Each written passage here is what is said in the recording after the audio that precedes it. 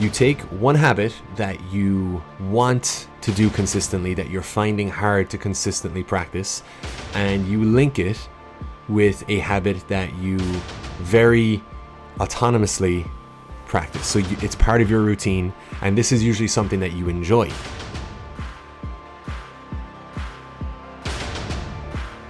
Get ready for the Ubuntu Coaching Podcast.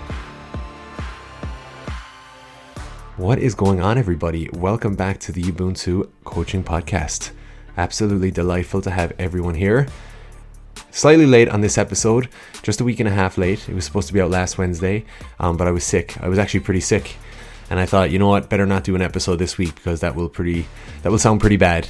And it's quite an intimate thing doing a podcast episode, and for you guys listening, you're choosing to put my voice in your ears for 20-30 minutes. So I wanted to make sure that is of sufficient quality, and that's why I invest in this mic, and I do a lot of the editing.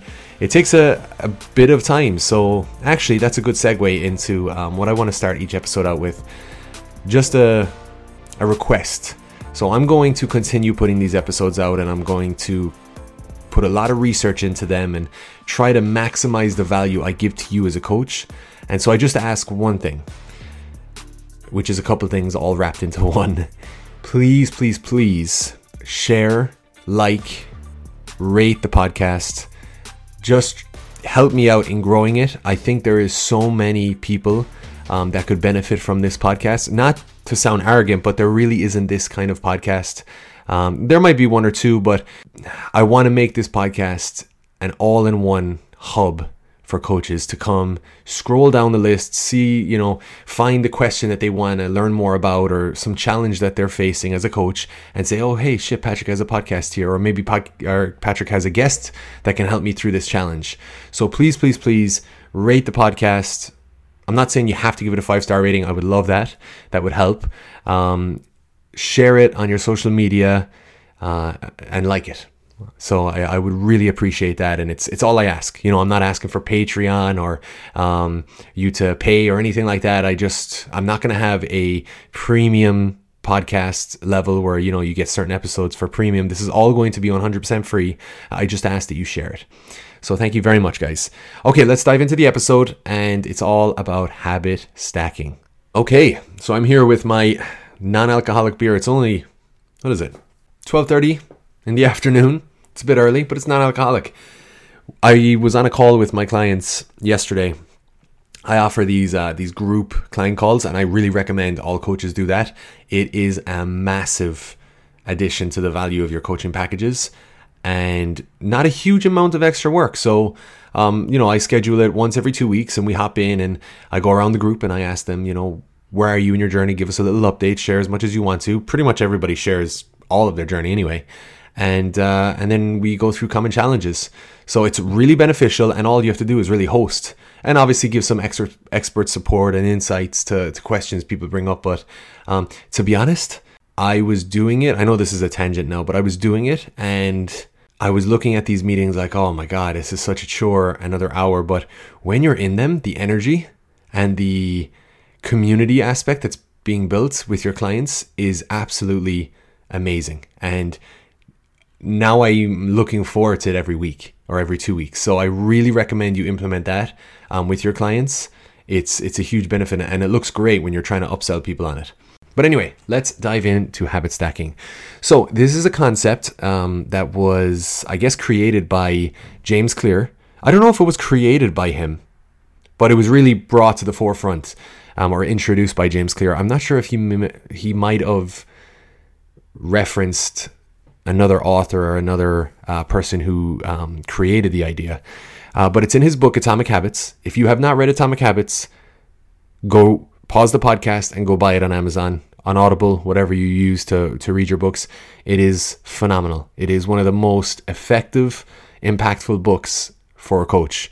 And for anyone who, if you're not a coach listening to this, for just improving your habits and your behaviors.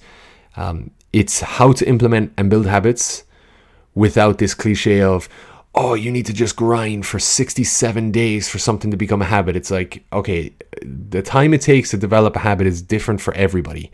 So how can I go about it? What are some practical things practical steps I can implement to help me build this habit and make it a consistent part of my routine. It is the best habit book I've read, and I've read plenty. So Atomic Habits by James Clear, and he narrates the audiobook, so it might be worth it. That's what I listened to it on. So habit stacking in essence is, there's two kind of ways that I see you can go about habit stacking, but just it's what it is basically is you take one habit that you want to do consistently, that you're finding hard to consistently practice, and you link it with a habit that you very autonomously practice. So it's part of your routine, and this is usually something that you enjoy. Okay? So for example, and this is one I use, linking a glass of water with your morning coffee. For all of those caffeine addicts out there like myself, you know that morning coffee is a rite of passage. It's not happening. You're having that cup of coffee. Okay, awesome. So how can I use my attachment to that habit to actually push me into a healthy habit? And that is by using the healthy habit as a ticket into that habit. Okay, so before I'm able to take that first sip, and oh man, that first sip always hits, of coffee, I have to drink a glass of water, and a glass of water, I just fill my NutriBullet right up to here. It's about 500 mils, and that's kind of what I have to drink. It's a bit more than a glass, of course, but that's my gateway into, and sometimes if I'm making coffee at home, which I've been doing less of, I usually go to Dunkin' or Starbucks now, just throwing money out the window. I'll usually just have this whilst the coffee is brewing, So that's an example of the habit stacking. Now that's the main approach. You take a healthy habit as the ticket into the habit that's already part of your routine. Okay? Now the other approach with habit stacking is to take a series of habits that you want to practice and use those as reminders for other habits. Okay, so I think some of the main challenges people have when they're trying to implement, healthy behaviors or habits is, number one, they just forget on a daily basis. Okay, and then number two, it's just not fun and they don't want to do it. Okay, so that's where habit stacking comes in, and it helps overcome both of those obstacles. Right, so for the forgetting, that is the second ladder approach I just mentioned, where when you do a habit, that's the reminder to complete the next habit. So let's say you don't really care about drinking water, like it's not something you don't enjoy, you're fine with it, it's just that you always forget and you're very busy. Well, then the coffee brewing is your reminder to pour a glass of water, So it works in that regard, overcoming the forgetting obstacle. But then on the other side of things, where you're just not motivated and you don't want to do these habits, you take one that you really enjoy, right? Whether that's a cup of coffee, whether that's your breakfast cereal in the morning, and to get into that habit, you need to use the ticket of the healthy behavior. Does that make sense? Hopefully it does. Okay, so again, that comes from James Clear's book, and he goes into a ton of examples, but I've just written down some examples here that can help kind of conceptualize it for you. So with nutrition as a focus, pairing a meal preparation or just cooking with a podcast that you listen to. Okay, so you might have a podcast that comes out once a day. I do. So I listen to, NBA analysts talk about the playoffs, and it's in the playoffs right now. So every single day there's a new episode on, it's called First Things First. It's like my favorite one. And so I want to listen to that every day. So to listen to that, you can make a little rule with yourself that I have to be preparing something. I have to be cooking. And if you're good in the nutrition department, hey, I have to be cleaning, or I have to be organizing, or I have to be exercising. So that's an example. So an entertainment related habit that you enjoy, pair that with a nutrition or an exercise related one. Okay, number 2, drinking a glass of water before every meal to improve hydration and potentially prevent overeating. So this is a really good one because we all want to eat, right? So your ticket into eating should be a glass of water. The main goal here is to make sure you're hydrating throughout the day. Okay, it's the same idea as the glass of water before the cup of coffee. However, it might also serve an additional benefit of preventing overeating in that meal, because satiety is influenced by the volume of contents in your stomach. And if you're drinking a glass of water before your meal, that's going to start that process of filling up your stomach and intestines, and that will help, so you won't have to eat as much food to feel the same level of fullness.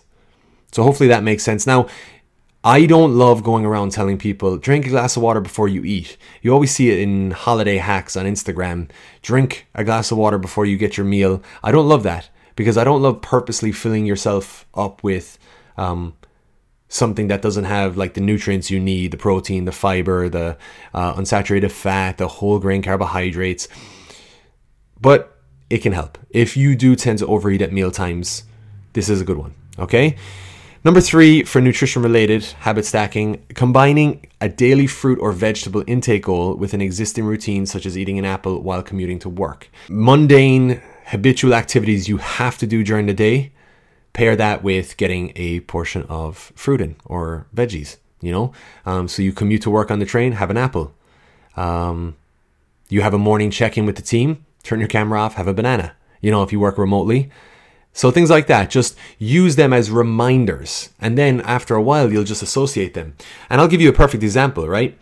I'm doing the Hard 75 challenge right now, which is, I don't recommend it, right? I actually don't recommend it, but I'm doing it because my girlfriend wanted to do it, and I said I'd support her by doing it. So what it is you have to do a gallon of water a day.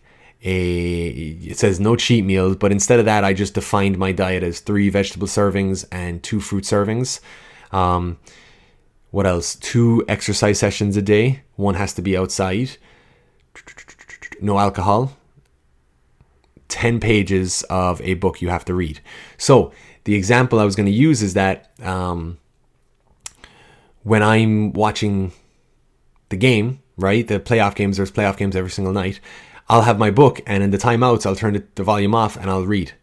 And so it's just because that's my only time that I usually read, and it's playoff time. So I'm kind of sacrificing reading time for playoffs. But I get to read in the timeouts. So things that you normally do, use them as kind of reminders or paired activities as the healthy habit you want to incorporate. Okay, number 4 is adding a small salad or side vegetable dish to your dinner routine. It's pretty simple, right? That's pretty obvious. Okay, now let's look at the exercise examples. Example 1, integrating short bursts of exercise into daily routines. These are called exercise snacks in the literature now, and there's some pretty interesting research coming out around exercise snacks. So something like doing squats while brushing your teeth or lunges during commercial breaks. This sounds over the top, but it can actually really, really be effective and fun. And it can make you feel better about sitting down on the couch watching something. Okay? So I don't recommend this to people who are already active. I'm recommending this to people who are very sedentary in their work. They work at a desk job. They sit down all day. They come home and they're pretty inactive. Maybe they do some chores around the house, but that's pretty much it. This can be great. And what the research is showing, that taking breaks from your work and your sedentariness, and actually that's a word, by the way, sedentariness, right? I did my thesis and I had to use that word, so it doesn't just sound weird, it's actually a word. And actually doing short bursts of activity. Now, that can't just be like standing. You have to like walk up and down the stairs, do some lunges, do some stretching, some squats, maybe some push-ups for those that are able, maybe some sit-ups. It depends on where you're doing it. You can't do that in the middle of the office, right? This can actually improve cardiorespiratory fitness, so overall heart health, and increase rates of muscle protein synthesis compared to individuals who just don't engage in these at all. So there is a scientific physiological benefit of engaging in these exercise snacks, and I highly recommend it. The main reason I recommend it, guys, is for your well-being, right? Sometimes I'm working, I'm 2 or 3 hours into my workday, and I my concentration levels are gone, and now as part of this Hard 75, I have to take a 45-minute walk outside. And I'll go do that, and I come back, and it's like I'm starting the workday again. I have this whole new level of focus. So by taking these little exercise breaks, they obviously don't have to be 45 minutes long. You can capture some of this kind of activation or clearance of the mind. You know what I'm saying? So you guys know about that. You know, you take a midday break to go and hit the gym or go for a run or something like that. You come back, you're a whole new you. So I really recommend these exercise snacks. Incorporating exercise into social activities. This is huge, guys. Instead of going down to the bar for a drink to meet up on Tuesday night, why not go for a walk? Me and my buddy tomorrow, so I just signed up for this new gym, Lifetime, and we're literally going at 10. So we're going to go to jiu-jitsu tonight. I've been training twice a day for the past, week and a bit, and I'm beat up. So we're going to go to Lifetime because I get a free guest pass every month. And they have a cold plunge, they have a hot tub, sauna, steam room, they have the massage guns we can use. So we are literally doing a full day of recovery. It's activity, right? And we're making that into a social activity. And, me and him are Irish, and our usual meetup is a few beers. So try and, every now and then sub in a social activity, right? Like incorporate exercise into your social meetups. Your friends will be more receptive to that than you think. Sometimes we're like, if I try to recommend that to my friends, they'll be like, get out of here. I think your friends will be more receptive to that than you think. Okay, so example number 3 is using technology to create reminders. And this is not just exercise related. This can be with the nutrition or any other healthy habit you're trying to incorporate.